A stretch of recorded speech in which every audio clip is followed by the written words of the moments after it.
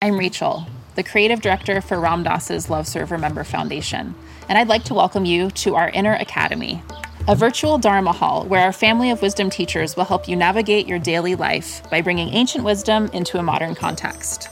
With over 200 hours of audio and video teachings, meditations, and practices from teachers like Ram Dass, Krishnadas, Sharon Salzberg, Jack Kornfield, Roshi Joan Halifax, Joseph Goldstein, and many more, the Inner Academy is your core resource for finding balance, presence, and navigating the ups and downs of your daily life. The Inner Academy has guidance for every step of your journey.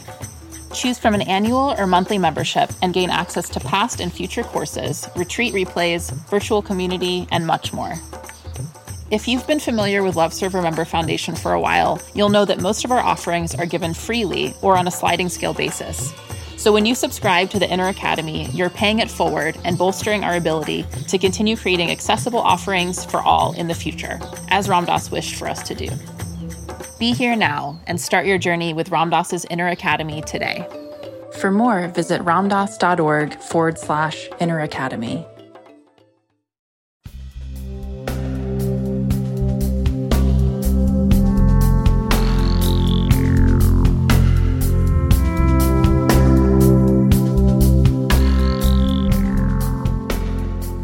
Welcome, everybody, to Mind Rolling. I'm Raghu Marcus with another episode of this podcast.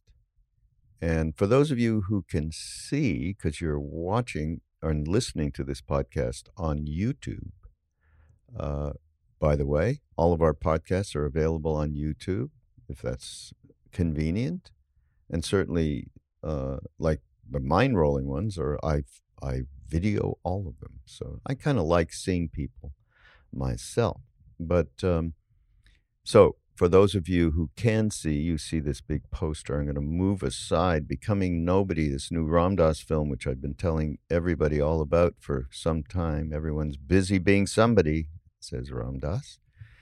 And the message here is that it's going to be available finally, because it's been in theaters throughout the fall of 2019, and in January 2020, it will be available as a download or a DVD.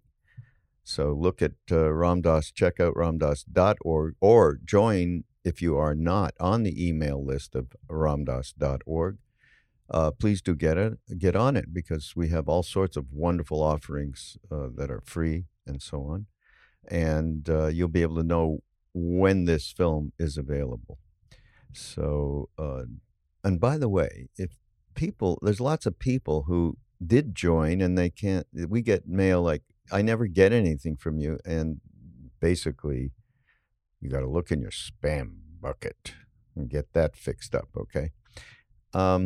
So I also want to welcome a new supporter and sponsor, and it's a company called Follow Your Heart. I have known about them and followed that heart for a long time, especially when I was in LA, when I had a record company here. And they have a product called Vegenaise, which is an egg-free mayonnaise that I cannot more highly recommend. I told them, aside from whatever announcements we give about this particular product, it's available everywhere, okay? Everywhere, not just Whole Foods and those kinds of more conscious, shall we say, stores, although it's all owned by Amazon, gee whiz. But so it's easy to get, and it is just something I use for everything, from salads and making your own dressings to using it for, I just had some eggs. I know not everyone eats eggs, but I do. And mixing in Vegenaise with those eggs and a little salt's unbelievable, okay? All right, I haven't done any recipe programs yet. So check it out, all right? Check out Vegenaise by Follow Your Heart. And of course, we also have to shout out to 1440 Multiversity. Go to 1440.org Sharon Salzberg and Omid Safi, both of whom have podcasts on the network. They have something great going at the end of January into weekend, the last weekend in January, starting the 31st, called Path of the Courageous Heart. That would just be fantastic. That's right near Santa Cruz, California. It's absolutely beautiful campus. So those are a couple of the things that are going on. Now, to the podcast. Now, you may remember, have I mentioned, we did the Ojai Ram Dass Immersion Retreat. We do them twice a year. That's something else worth getting on the list. And we have many spots we make available for the Ojai retreats for people who are not able to afford going to weekend workshop. Well, this is actually Thursday through Sunday night, so it's like a four-day thing. So those are becoming available too. So check out, the next one will be, I gotta think, Memorial Day weekend 2020. Okay, so you got plenty of time. Figure that out. And the interesting thing is what happens at these retreats. So I did a thing with Lama Surya Das, who was at the retreat. And we had a beautiful conversation. The whole retreat was around guru and devotion and the guru. And he's done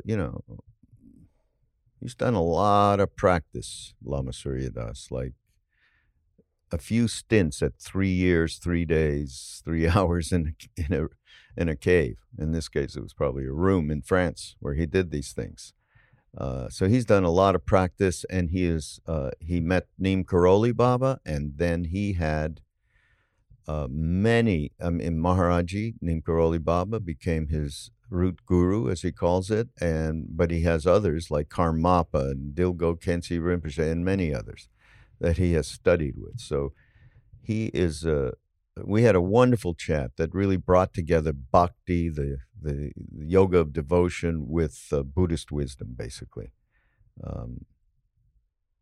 But what happens at these things is just a beautiful coming together of people in one heart, as if they were joined together.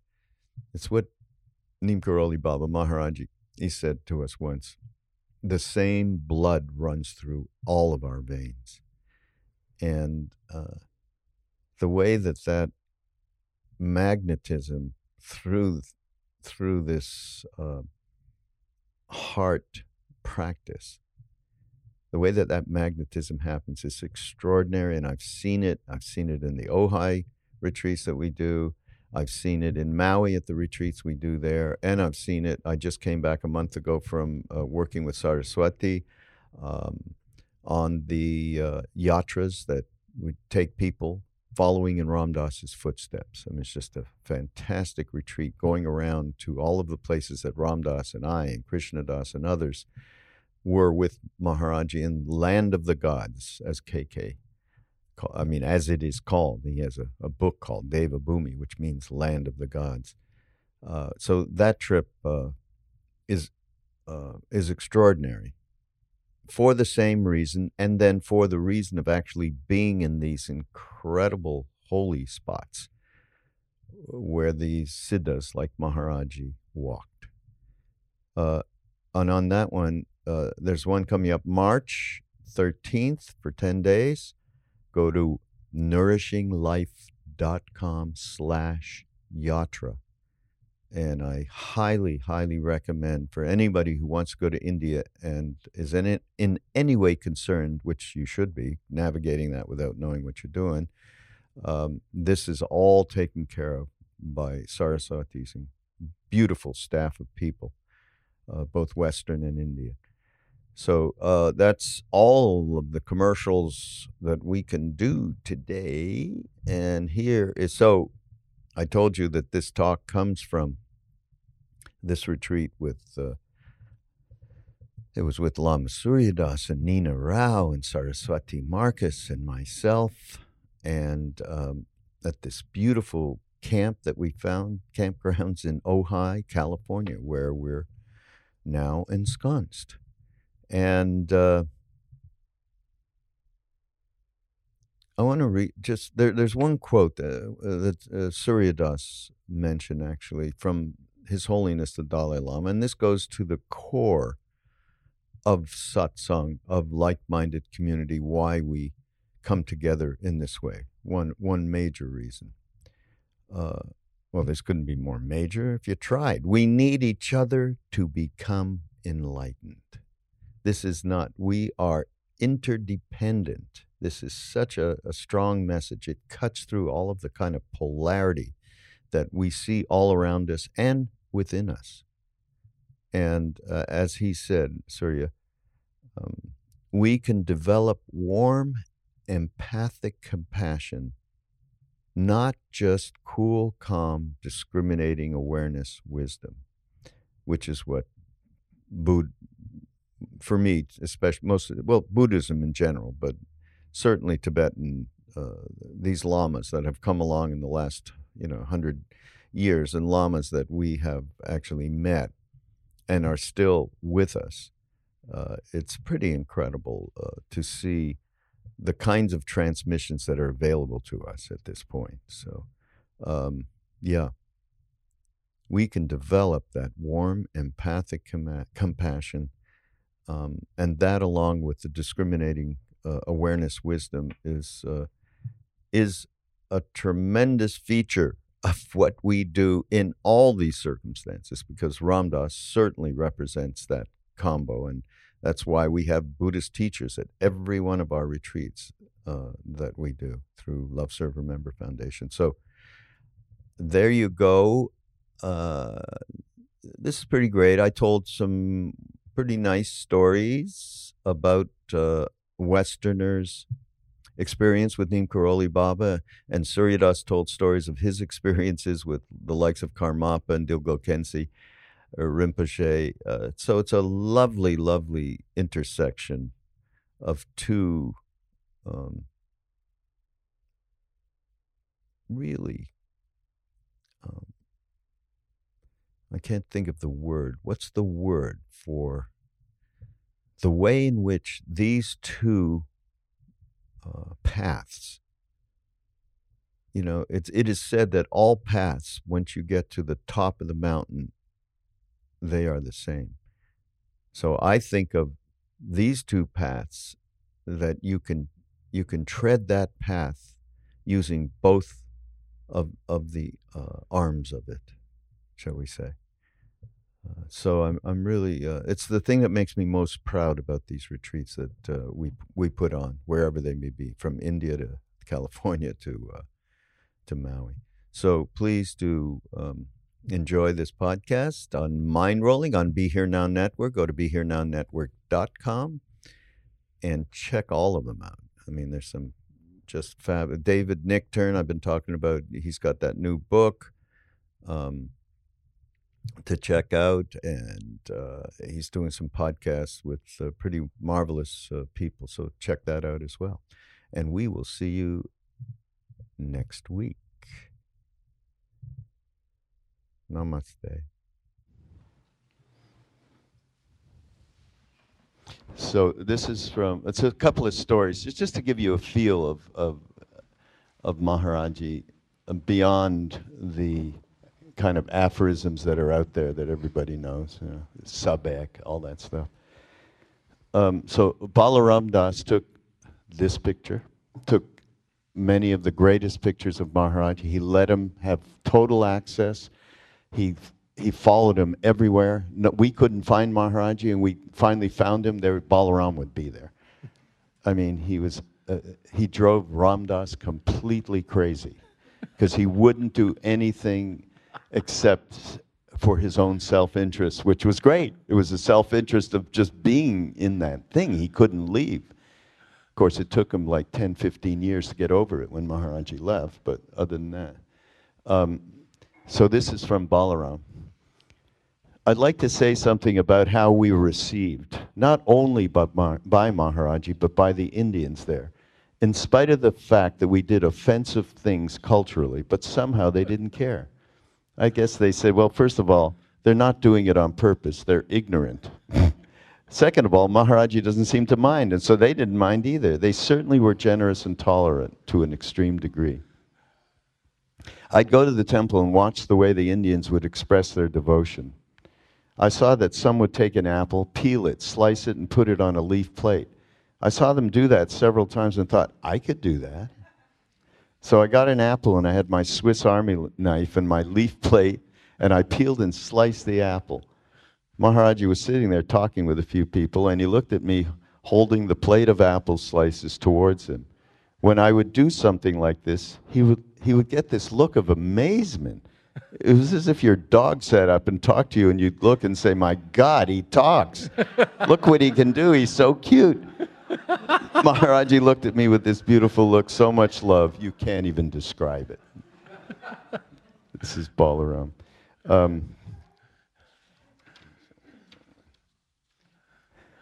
Let me find, there's another one that's really...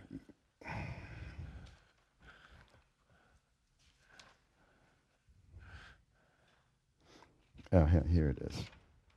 This is Ramdev. Right? You remember Ramdev? Sure. Ramdev, who has been here actually and done one of our retreats. He's like, and he does podcasts on our Be Here Now network.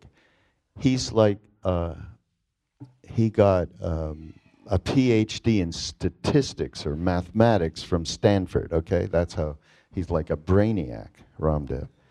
So here he is in this complete bhakti thing, you know. I had this experience where Mohan and I, another one of our brothers, and a couple of Westerners were there with Maharaji and a bunch of Indians. He and Mohan were talking about the price of skim milk in America, and they were going on and on and on. He asked Mohan, how much is a kilo of skim milk in America? And Mohan would say X number of rupees, and Maharaji would say, can you believe it? Can you believe how much milk costs in America? Wow, Maharaji, no. They were doing this for the longest time, and I'm in the back thinking, maybe this guy isn't quite who I think he is, right? Maybe he's a little senile after all. I had only been there for a very short period of time, and I just got my PhD from Stanford, and I felt pretty smart.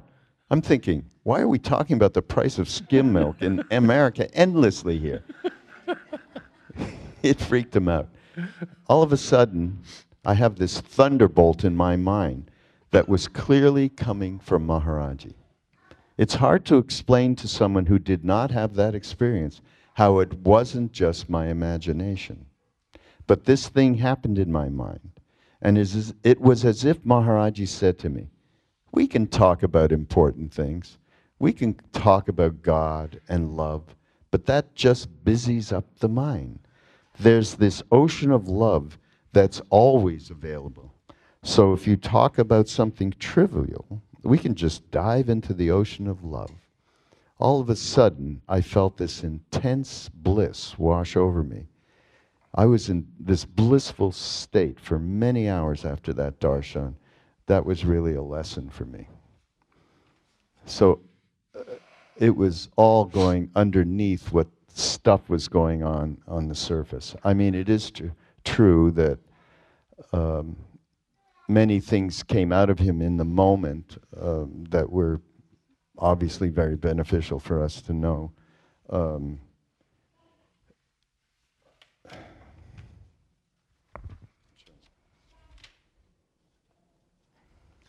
On that subject of Maharaji being so grandfatherly and laughing at us and being just amazed that Balaram could like slice up an apple and do that the Hindu devotees have been doing for years. Yeah. That, you know, like you said, it was like if your dog came and talked about something. You were mentioning the 16th Buddha Karmapa, who was such a great Lama and one of my gurus, and lived in Sikkim, which is near Bhutan and Nepal. And he, like many Asians, are a little shorter than the average American. And I am a little taller, maybe, than average, being 6'2". But so, and young, my friend and I, he was also tall. We were visiting the Karmapa in his room at his monastery room tech in Sikkim, which has many levels, like a wedding cake, and he was up in the top in his room, multiple level colored concrete wedding cake, Tibetan temple, and he was in his room, and we were hanging out with him, and he was sitting on his bed, and some Indian officials came, and kind of officiously, and they were dressed up, and the woman had a beautiful sari, looked like Mrs. Gandhi, and the men were wearing sort of suits and Indian-style suits. And they spoke English, which the Karmapa did not. They were Indian officials, high officials of Sikkim, India, and they were acting a little proud or arrogant. And the Karmapa had chairs brought in for them to sit on, and Brian and I were sitting on the floor, like right at his feet, because we had been there already. We're hanging out with him and kind of spoke some Tibetan, and then the translator came in sometimes. But they started telling about what I could catch, who they were and how important they were, and one was in charge of everything, and the other one was in charge of everything else, and so on, and Mrs. Gandhi and Nehru, and they were dropping names, and in the middle of this, and they're telling Karmapa, who's like a very important diplomat, Lama, head of things over there. Like the Dalai Lama is a great saint, but also a diplomat, the head of Tibet, right? In exile. So in the middle of their telling all this, and it was going on, like you with the price of milk, but they were talking about Gandhis and Nehrus, but it was kind of the same level of just stuff, to the Karmapa, who's a Tibetan refugee, who was just sitting there, a monk sitting in his room with his disciples. In the middle of it, Karmapa says, Surya Das, can you reach that light bulb? And I'm sitting on the floor, and I look at my friend Brian, and I said, yes, Your Holiness. And he says, stand up and take that light bulb out. They're always amazed that we can do these things, because they're like the grandchildren. It's like, oh, look, the grandchild can, read or like kick the ball. He's a genius. Just to interrupt this flow of Bekar Bhat, as Maharaj used to call it, this general nonsense. So I reach up, and of course it's a refugee-built concrete building, so, not for any code or any plan. And a blueprint I made with a pencil and a ruler. And so it's only about 6.5 feet, 7 feet, whatever. And I reach up and I turn it and I twist the light bulb and take it out. Like it's a prize, and I hand it to His Holiness. And His Holiness says, give it to Brian. And then he points at these ministers and goes, see what they can do? It's like, all Westerners can do this. They are so advanced. Forget about going to school and things that, Lama's never heard of. No media in Tibet in those days. Brian goes up and goes, and puts it in and sit down, and then we sit down on the floor again. And Karmapa says to them, see? They have so much good karma. They're more tall than you are. You should make more good karma by doing generosity. So you're tall is good karma. If you're short, that's like not Buddhist theory. That's great. And he was like chastised, and the ministers kind of stopped talking and were like, they got some kind of, like lesson in humility or non-caste consciousness, because they were looking at us like hippies, and they were Brahmins, that goes along with the class consciousness of England, Britain, Imperial, and India, the caste system. So they were so chastised, and then as they went out, they went like this.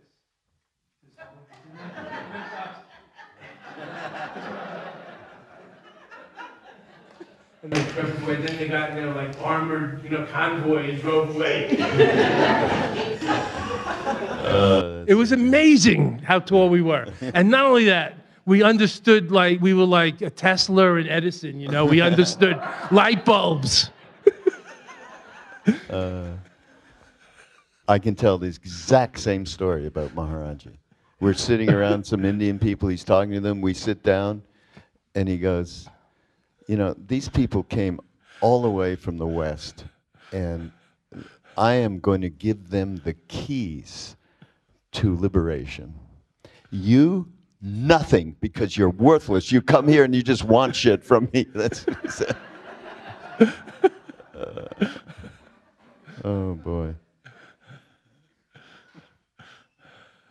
So many of you know Jai Utah.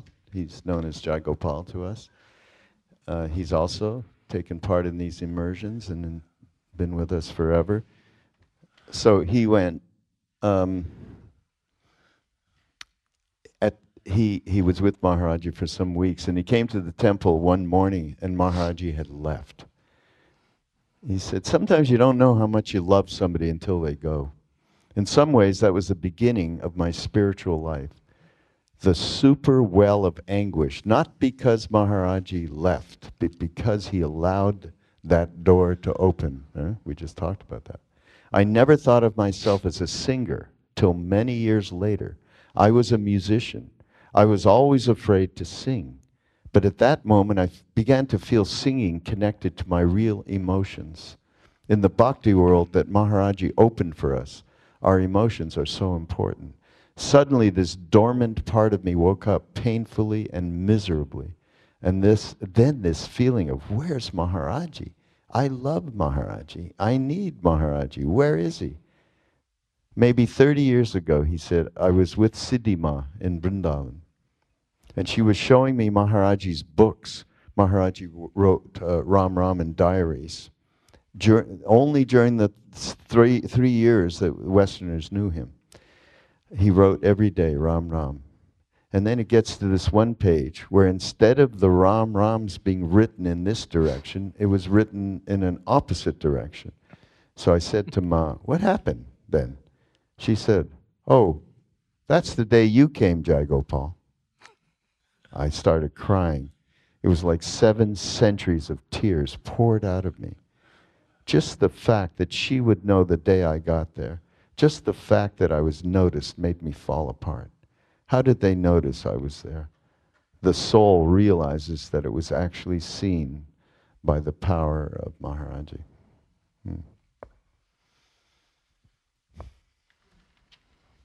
I never heard that from Jai. That's beautiful. Now to sort of connect this all up, which I just, when Surya Das Lama came down from his talk earlier, I said, well, we have a tape of this, and if we play this to your Buddhist colleagues, you'll be expelled from the Buddhist canon. And that's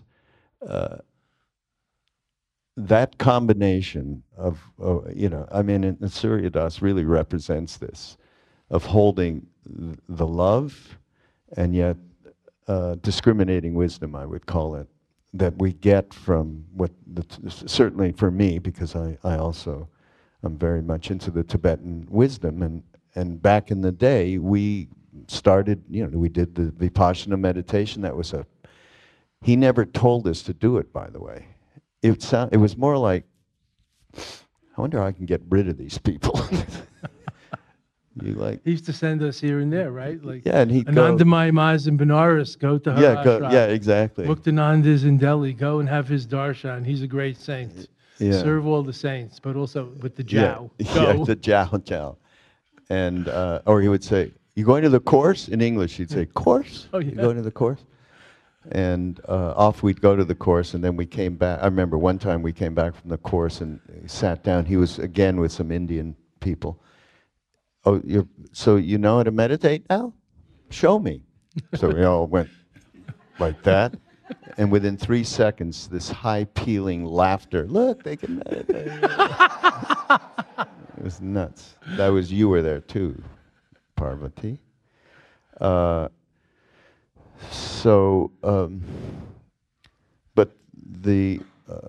I have become, over the last number of years, really feeling so much presence of this one Tibetan master that he spent a bunch of time with. His name is Dilgo Khyentse Rinpoche. I would highly recommend get any of his books.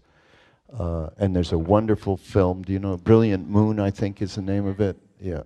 It's incredible, And Trungpa Rinpoche is in this film. And you talk about devotion and how Trungpa made fun of us. And Ram Dass said in that talk yesterday, but I heard how his devotees talked about him, and I saw him in action. And he was so reverent towards, you see it in this film, towards Dilgo Khyentse. I mean, it was incredible. So this is Dilgo Khyentse's, just something I picked up from him, talking about devotion and the guru, which is the essence of everything we've been talking about here. Devotion is the essence of the path. And if we have in mind nothing but the guru and feel nothing but fervent devotion, whatever occurs is perceived as his blessing. If we simply practice with this constantly present devotion, this is prayer itself. When all thoughts are imbued with devotion to the guru, there is a natural confidence that this will take care of whatever may happen. All forms are the guru, all sounds are prayer, and all gross and subtle thoughts arise as devotion. Everything is spontaneously liberated in the absolute nature, like knots untied in the sky. How great is that? Can you just talk about being with him? Okay, because I have a little bit of a regret that I could have, but didn't really know about it at the time. Too busy in worldly stuff, maybe. Well, there was a lot of stuff going on in those days, and a lot of gurus, and we were doing a lot of things. And Dilgo Khyentse Rinpoche mainly stayed in the Himalayas, so he visited America a few times. But he wasn't living here like Chogyam Trungpa Rinpoche was, who was much younger. I remember Dilgo Khyentse Rinpoche, who was the master of our 3-year retreats, and one of my root gurus, is so loving. His presence was huge. He filled up the whole space, but he always had time for everybody. He was 6'5" or something. Yes. In Tibetan, when they called him a man and a half, mi chiktang cheka, because he was tall for an average Asian. And he was the Dalai Lama's Dzogchen guru, which is an advanced non-dual awareness practice, Dzogchen, the great perfection. And he was so loving. He was so wonderful. I remember he said once, and this is on our subject of devotion and guru yoga, he said, one tear of devotion washes away kalpas of negative actions, of bad karma. And that really touched me. That really touched me. One tear of devotion washes away oceans of negative actions, bad karma. So devotion is so panacean or so powerful. And it reminded me that I am someone who never cries, rarely cries. And I learned not, I was told not to cry when I was a boy, and like playing sports and boys don't cry and just do it and plunge into the line, jump off the high board, and just go down the advanced ski slope, whether you're ready or not, this kind of thing. So I learned not to cry and also keep my emotions in check. So these days I've been trying to get a little more in touch with the divine feminine and be more vulnerable. But I do cry in movies. I think I might have mentioned this. My late wife used to say, "Oh, that's because no one's looking." But I only cry from devotion. I occasionally get a few tears of devotion, and that really is a huge thing for me. And then I was thinking, Dilgo Khyentse was so wonderful. He was so learned. He was so immense. His presence was so immense. His activities benefiting others were so immense. It's worth seeing Brilliant Moon. It's a wonderful film or video, and has some practice components showing how to visualize and how he merged. You'd be interested in this. He had 3 main gurus, and it's animated, so it shows pictures of those great gurus in Tibet. And then through the animation, he's praying to them and practicing guru yoga, and they merge into one and merge into him through these 3 chakras. So it's really like instructive of how he meditated in this way in guru yoga, merging with his own gurus. And also the 3 of them in one in the guru principle, not as just as separate people. And then I was thinking, oh, what a great teacher, how he explains things, and he's unique, and how we all rave about our gurus. And I don't know if people still do this, but in India, everybody always had a picture of their guru, and like baby pictures, and everybody be sharing their pictures of their gurus. And oh, if you go there, you can see my guru or my guru. So I was thinking he was such a great teacher, and he had talked about that teardrop of devotion wiping out so much negative conditioning. And then I heard that actually it was first said in the 12th century by the female, a saint of Tibet, Yeshe Sogel. And I was very surprised and touched that actually it had come from a more feminine source than us big guys. And it was like, that's why I noticed it. It was different than his usual teachings. It was from a female lineage, a female tantric. So I've always been very moved to seek those tears of devotion. So I myself always have pictures around and with me, but more important, to turn it into the presence that moves one. That's the principle of bhakti or guru yoga, not the image, but being moved to experience the presence, the blessings. The darshan is the word, divine audience, the vision of the saint in person or in energy level in vision. Even now I'm getting a little tear here, which is so uncharacteristic of me. Sweet. And there are female Buddhas. Of course, in Hinduism, there's a pantheon of gods and goddesses. But Buddhism has been a very patriarchal tradition for a long time. But there are female Buddhas, like Tara, like Kuan Yin, the most popular Buddhist image in Far East, which means China and Southeast Asia. Kuan Yin, we all know of her, the female Buddha. So, of course, there's no gender in the ultimate. Here's something else from Dilgo Khyentse that's beneficial. He said, it is always beneficial to be near a spiritual teacher. These masters are like gardens or medicinal plants, sanctuaries of wisdom. In the presence of a realized master, you will rapidly attain enlightenment. In the presence of an erudite scholar, you will acquire great knowledge. In the presence of a great meditator, spiritual experience will dawn in your mind. In the presence of a bodhisattva, your compassion will expand, just as an ordinary log placed next to a log of sandalwood becomes saturated little by little with its fragrance. This would be a great analogy of why we're doing this, and why we seek out to be with teachers and masters that they're living in this presence. And when you go into that field, which, like, I used to go to Khyentse, I mean, just about every year for, decades. And people say, well, where'd you go around? They ask me, I'm going to India. Oh, so where are you going to, Khajuraho, some of these great sites, incredible architecture, this. But I only went for one reason, and that was to be with Siddhima, because it was to be exactly in this, what Dilgo Khyentse describes, just to be in that aura of a being that was free of all the me, self-referential, and Siddhima lived for only one reason, that was Maharaji. I mean, it was beyond one pointed. And you should talk, Nina, will share with you, I'm sure, if you talk to her, her experience with Ma, and maybe we'll talk about it tomorrow, because we're going to do some stuff together. That was my whole life revolved around that opportunity, And of course, what's really necessary is what Surya Das discussed the other day around spiritual discrimination. In India, the term is viveka, and that needs to be there as well, which is why it's always a great reason to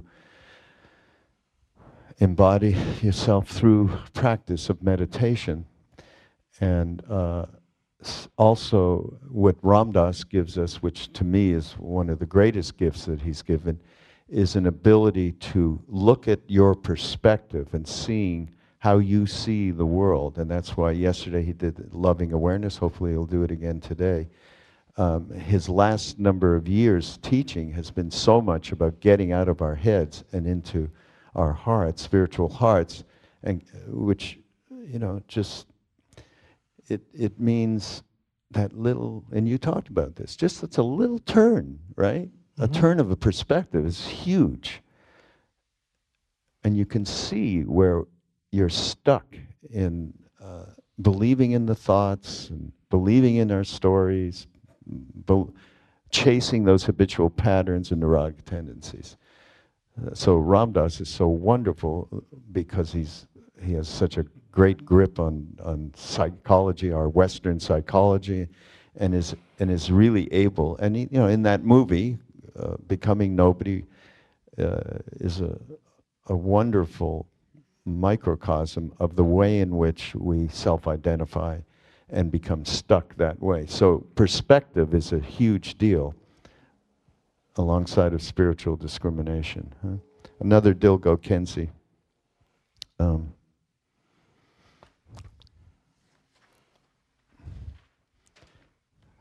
All difficulties come from not thinking of others. Actually, you can just stop there. Huh? Whatever you are doing, look constantly into the mirror of your mind and check whether your motive is for yourself or for others. Gradually, you will develop the ability to master your mind in all circumstances. And by following in the footsteps of the accomplished masters of the past, you will gain enlightenment in a single lifetime. He was very optimistic, though, wasn't he? A good mind is like a rich ground of gleaming gold, lighting up the whole sky with its golden radiance. But if body, speech, and mind are not tamed, there is very little chance that you will achieve any realization whatsoever. Be aware of your thoughts, words, and actions at all times. If they take the wrong direction, your study and practice of the Dharma will be of no use. This is partly why I really love him. He is totally uncompromising about this. I mean, I read something of his and I talked to Krishnas about it. It was, you really ought not to fixate on all of these attachments in life, because when you leave, after 3 weeks, when you die, nobody will even give a thought about you. So why are you bothering to, do all? And when you die, there's some rough stuff that goes on in those bardos, which he could explicate for us, maybe not now, but. So I said to Krishna, wow, did you read this Dilgo Khyentse thing? It's really like, whoa. And he said, well, we do have one thing, and that's Maharaji said, I will never let go of you. And we have that blanket to hold on with. So he saved me in that day, right? And, Dilgo Khyentse Rinpoche. I just had to, Come on, give us some kind of anecdote of an interpersonal thing with Dilgo Khyentse.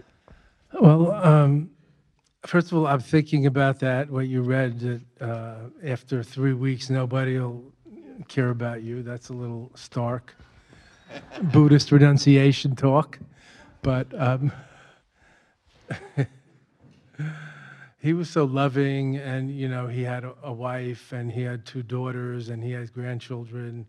And he was very fatherly also. And his grandson is the abbot of their monastery, rebuilt now in Nepal, in Kathmandu. Wonderful, Rabbi Rinpoche. But one day we were, so in a way he was, in the world, but not of it. But then we talked about cities. So cities means like unusual masters with superpowers and who don't feel separate from others and treat everybody like part of themselves. So just to make the point in sort of a caricatured way, this is a true story. I was there in the early 90s with one of my friends, another Lama and translator, Jakob Leslie from Denmark. And we were seeing Khyentse Rinpoche every day. And one day, if you've been in the third world, especially in Nepal, there's a lot of shit and mud and puddles and lack of toilets and a lack of hygiene or other things, developing countries. So this was in the 90s, so Nepal is somewhat touristy, but still third world. And Jakob found a dead centipede, or millipede, I don't know the difference. It had a lot of legs. And I'll tell you, I didn't examine it too closely. It was like in the crack between the sewer and the cobblestone of the refugee village where we lived, near Khyentse Rinpoche's monastery. So Jakob, being a good Buddhist, picked it up with like a piece of paper or cardboard and wrapped it in a tissue and brought it to Khyentse Rinpoche to bless, to pray for, or something. So we go in and we go upstairs into his room, and there's a few monks and nuns there, whatever they're doing, and we bow, and then we go up and put our heads down. He puts our hands on our heads and blessing. Then Jakob takes out of his his shoulder bag, this tissue, and I said, "Oh no, here it comes." This turd that he found floating in the pool, in the Hollywood pool, the turd, the story. And so he takes out this centipede, millipede, this has a lot of legs, a giant bug. And of course it was in the sewage and the garbage. So, there wasn't even a clean bug, like you pick up an ant in your nice spick and span house and put it outside, And it was dead also, so it was probably already starting to rot. So Jakob gives it to Khyentse Rinpoche and says, "Rinpoche, can you blow on it and bless it?" Because that would be sort of a way of blessing. And then we thought we would take it outside or something, bury it, or I don't know, put it somewhere, with a little stuff. So obviously we were trying to be, I wasn't, but we were trying to be like good Buddhists and save this thing and send it on to a better rebirth. That's the thinking. That is the thinking in the subcontinent of India, Hindu, Buddhist, Jain, and other styles, Sikh. And we give it to Khyentse Rinpoche, and Khyentse Rinpoche, opens it, and he's a very big man, whatever you said, 6'5", and he has big hands and big fingernails and a gold ring on each finger there. He's a swashbuckling tantric master, not a little humble, skinny ahimsa master like Gandhi. And he takes it in his gigantic hands and he goes, and pops it down like an M&M. And he prays, "May this being enter the temple of nirvana and go with me wherever I'm going." And Jakob and I look at each other and go holy shit. Whoa. Tantra squared. All one, In Dzogchen, we have a saying about oneness. We call it one taste. We looked at each other, it's oh, one taste. But that was Rinpoche's genuine way of benefiting it. And he was a very big old man who could hardly walk without help. He wasn't going to go out and take it out and put it in the garden. He put it into nirvana, into the stupa, into the temple of his own body. Not thinking, oh, this is dirty, or oh, I might get sick and die. It was like deliverance. He delivered it directly. That's great. True story. I was there. Yeah. Fantastic. Another time, it's not always so blissful. I was talking about how I never cry and things like that, but you should never believe anything, I say. So it comes to mind that once I was in a long retreat and Khyentse Rinpoche came to visit us, and so I had my half-hour private interview with him, and I went in that room and kneeled down, and he was sitting on his bed, and a Lama named Tukupe Wanga was translating, and he kept falling asleep while the translator was talking, because he was an old Lama and he had traveled from Nepal and he's probably in jet lag, and he is always going, like the Dalai Lama. I mean, he only sleeps about 4 hours a night. So while and he was 80 years old, while the translator was telling me answers to my, very important questions, no doubt important questions, Kinsuche kept falling asleep, and then the reverend translator, who had so much devotion to him, would go to the next question. Anyway, then I must have asked him something really like to the heart or honest or something, and he said something, and I just started crying. And I went out of there crying, and I sat out on like the curb crying for about half an hour. I don't even remember what it was about, because it wasn't about anything. It was like the dam had burst, the bubble had been poked Like with this Jack trident, O'Paul. or something. My ego bubble had been poked. I don't remember what I asked or what was said. It was amazing. I don't know what it means. I'm just telling you. It stands out in my life. I probably cried more right then than any time else in my life. Nor was it particularly sad afterwards. It was so cathartic. Yeah. So the blessings of the Guru. It's not always smiles or a peach or a sweet. As Ram Dass was saying in the talk before. What did he say? The difficulty or the enemy could be your best teacher. This is the Buddha saying. He said something about this, how we can welcome the difficulties, not just run away from them. It's a Buddha saying that the Dalai Lama often says that the enemy, the crisis, the disease can be your best teacher, your guru. It teaches you humility. It teaches you that you're not in control of everything. It teaches you to let go and surrender. It teaches you the things. There's a mystery in life, not always what you expect. So not just to push away the unwanted, or not just to recoil instantly, but to have some awareness of being able to embrace that too, and learning from that. That's how we learn to love our enemies. Gurdjieff, who was a teacher of the old centuries, who had studied, who was Middle Eastern or Russian, the great Gurdjieff. You can read his big books like Tales to Beelzebub and Journey to the East. I think it's called, Meetings with Remarkable Men by Gurdjieff. When his institute in France that had dozens of people living in it, doing what Gurdjieff called the work, working on oneself, the work, awareness work. They had one person there that was considered by everybody a real pain in the ass and a real troublemaker. It's a true story. And everybody tried to put up with it and be nice, like the way we do. Whatever anybody does, we accept it, we embrace them.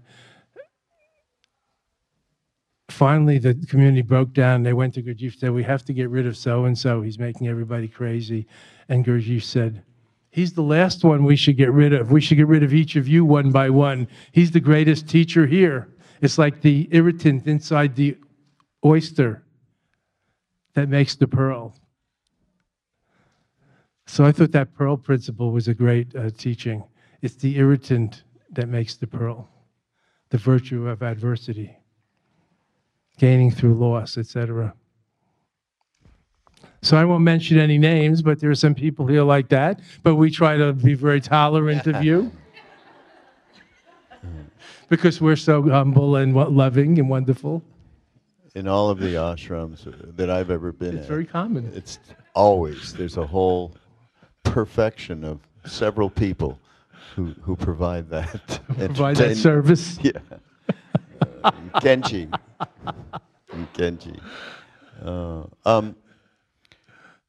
So we got a little bit of time left. How about if people have some questions about anything we've been talking about? There's one right there. Oh, wait, let's provide a microphone.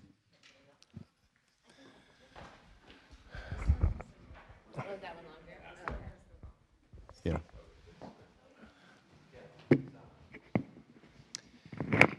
So, Ram. Put the mic. Come right in front. Yeah. And put the mic right up to your mouth. So, I spoke with you before. The balance between being codependent and being selfless and giving. We should talk about that and your point of view. That's a real challenge and a huge question and worth thinking about.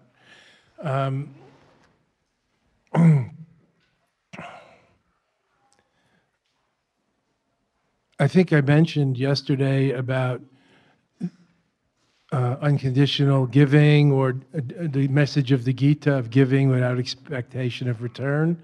As Krishna says in the Bhagavad Gita to Arjuna, do your duty, do what you have to do, and leave the rest to me, to God. So that's, different than codependent. So what is that? Detached or unattached, or royal giving, or no strings attached, or unconditional love, not conditional, I love you, you love me, come on, you first. Like, I'll give you the flowers, you first. Give me some, transactional, egocentric love with strings attached. So, since you mentioned codependent, there's a big difference between codependent and the wounded healer and the burnt out healer that can't say no and has not good boundaries and is always breathing out and giving, and the caregiver, the caretaker who gets burnt out, or the caregiver, we call it, who's more a giving and taking and breathing out and breathing in and more balanced. So you don't burn out that way because you're more in touch with the infinite abundance or the source. You don't think you're doing it, so it's not so stressful, and you don't think you are entirely responsible for them being happy or healed. They have to participate too. There's a myriad factors, so we don't feel overly responsible. That's codependence. So the less you expect a result, the less co-depend, the more like proactive the giving is in caretaking. That's very important. Difference between caretaking and caregiving. Just like we make a difference in the spiritual practice between reactivity and responsivity. Not just blindly reacting when something pushes your buttons, but taking a breath or having a moment of mindfulness or the backward step, taking a pause, sacred pause, before choosing how, when, and if to respond. That's mindful anger management. That's very helpful. To expand it a little, we all need to grow up, as I mentioned before, and individuate and become someone before we can even talk about or try to become nobody, and realizing our inseparability or no separate selfness. So it's important to grow from dependence, psychologically speaking, to independence. But independence, you could be stuck in a teenage independence, like just reacting against and doing everything different. You're still very conditioned and dependent. We move from independence to realizing interdependence and autonomy. That's how we realize autonomy more than teenage independence. And so we don't become burnt out, wounded healers, or victims, which is so much in our imagination. Now, of course, there are victims of crimes and all, but what we're talking about here, like, if you can't say no to people asking you to do things, it's really hard to blame them.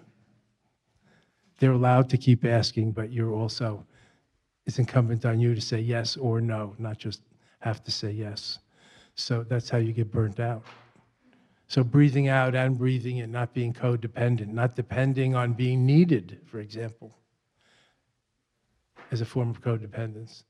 Needing to feel indispensable with the secret fear that people will abandon you. So if you're indispensable, you think you won't be abandoned. That's a neurotic knot that could be loosened and untied. That's a codependent thing. So I think the interdependence is very important, and being autonomous within interdependence, because we're not independent, we're interdependent, we're interconnected. There's a lot of things that conspired to bring us here. You might say, I came here of my free will, and that's fine as far as it goes. Nobody obliged you to be here, like you have to go to school till you're 16 or something. But there's a lot of things that contributed to be here. You might even, maybe you could be grateful to whoever told you about it, whoever sent you here, whoever passed on the email or Facebook that came from Love, Serve, Remember, that passed it on to you about coming here. So I think, as the Dalai Lama said, and I mentioned yesterday, we need each other to become enlightened, because we need develop warm, empathic compassion, not just cool, calm, discriminating awareness wisdom. Let's close this with one more story from Love Everyone. Again, from Balaram Das. And this is around Maharaji talking about meditating like Christ, which I had to correct him on. Maharaji never asked, how did Christ meditate? I asked him how to meditate. He said, meditate like Christ. He was, there was no fear when he was on the cross. He was lost in love with everyone. And then the next day we got Ram Dass to ask, well, how did Christ meditate? And that's when tears came to his eyes. And he just kept, I'm just getting the story straight. Thank you. Officially. And we appreciate that. Between you and Krishna Das. Very tears loose. came to his eyes, and he just, over and over and over, he said, he never died. You don't understand. He never died. He kept saying, you don't understand. He was lost in love with every sentient being. He died for all of us. And we were like blown away, because you see someone like this actually crying, not to mention we were all Jewish, everyone around him.